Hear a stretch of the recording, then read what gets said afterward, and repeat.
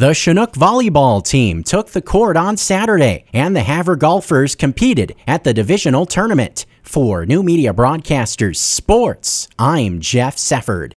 High school football action this weekend featured the Chinook Sugar Beaters and the Havre Blue Ponies. The Beaters wasted little time getting rolling in their matchup Friday night with CJI. Toby Niedereger took the opening kickoff 75 yards for a score to get things rolling, and it would only be the beginning in a 64-20 win. Chinook head coach Mike Jones integrated new wrinkles into the offensive game plan and was happy with his team's execution.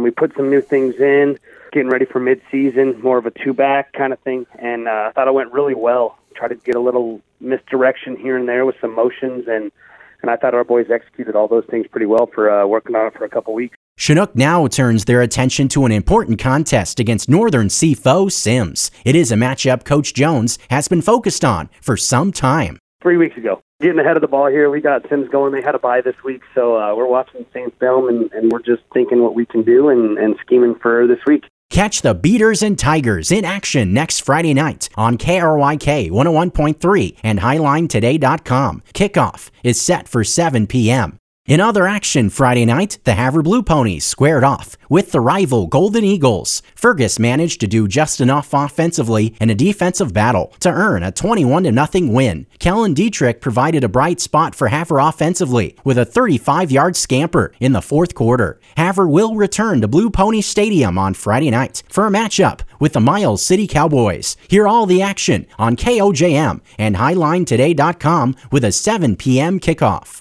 Looking at other scores from around the region, starting with scores from Saturday. Box Elder getting a victory over Hart Butte, 25-19. Denton Geyser Stanford, 36. Hobson Moore, Judith Gap, nothing. Power Dutton Brady over Sunburst, 41-22. Valier defeating North Star, 38-18. And Webo over Bainville, 42-14. In scores from Friday, Belt, 20. Cascade, 18. Billings Central getting by Laurel, 28-14. Shodo over Rocky Boy, 62-30. Colstrip, 48. Wolf Point, 7. Columbia Falls, 48. Browning, 14. Conrad getting by Cutbank, 38-14. Glasgow, 64. Harlem, 8. Malta over Shepherd, 34-12. Miles City defeating Hardin, 47-8. Shelby over St. Regis, 76-36. And Sydney victorious over Glendive, 31-26.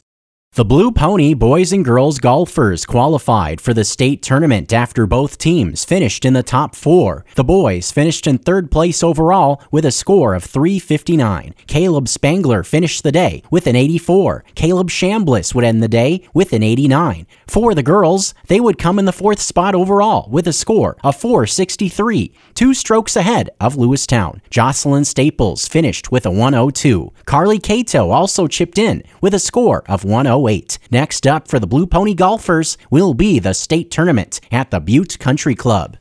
The Chinook volleyball team headed south on Saturday to face off with the Centerville Miners. The Beaters left little to doubt in a 3-game victory, 25-13, 25-11, and 25-14. Chinook will be on the road once again in their next contest opposite Hayes Lodgepole on Tuesday. Stay tuned to New Media Broadcasters for more on Sugar Beaters volleyball.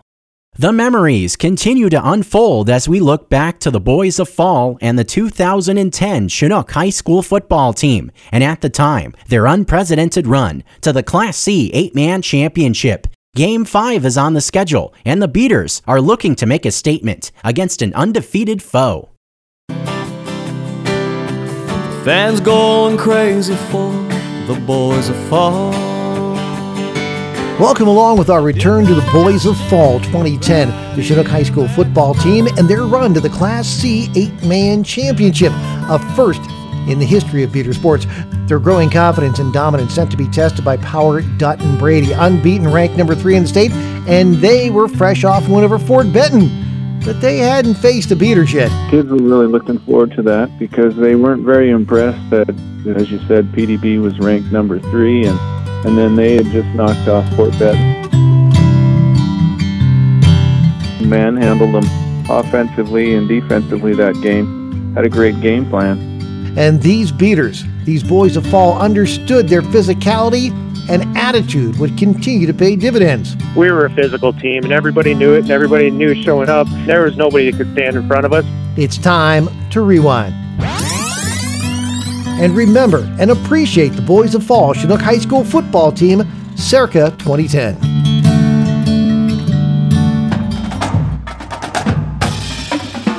It's the 5th game of the season for Chinook as they host the unbeaten Titans of PDB. Their field, their attitude, their offense and defense. Beaters' first score, they're out in front 8-0.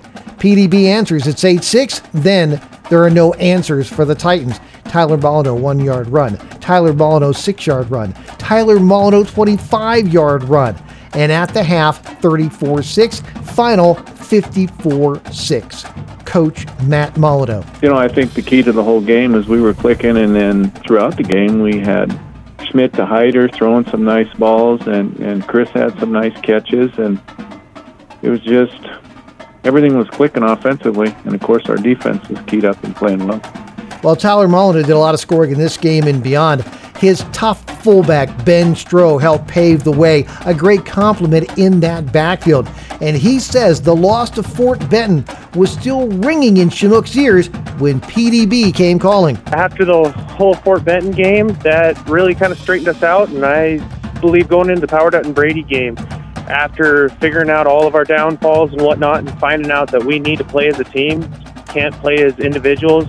It takes a team to get to where we want to be. The Beaters 4-1, 2 wins in a row, and knocking off unbeaten PDB. Tri-Cities is next, and the Beaters have them in their sights.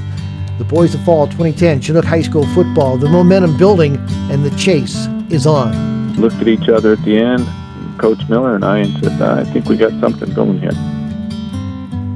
You can check out the Boys of Fall first episode through the latest edition on Highline Today Sports Podcast. I'm Ron Bruschi.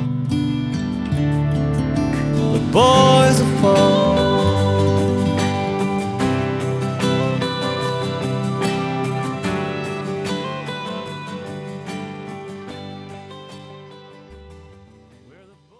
That concludes this edition of your Weekend Sports Report. Reporting for New Media Broadcasters Sports, I'm Jeff Sefford.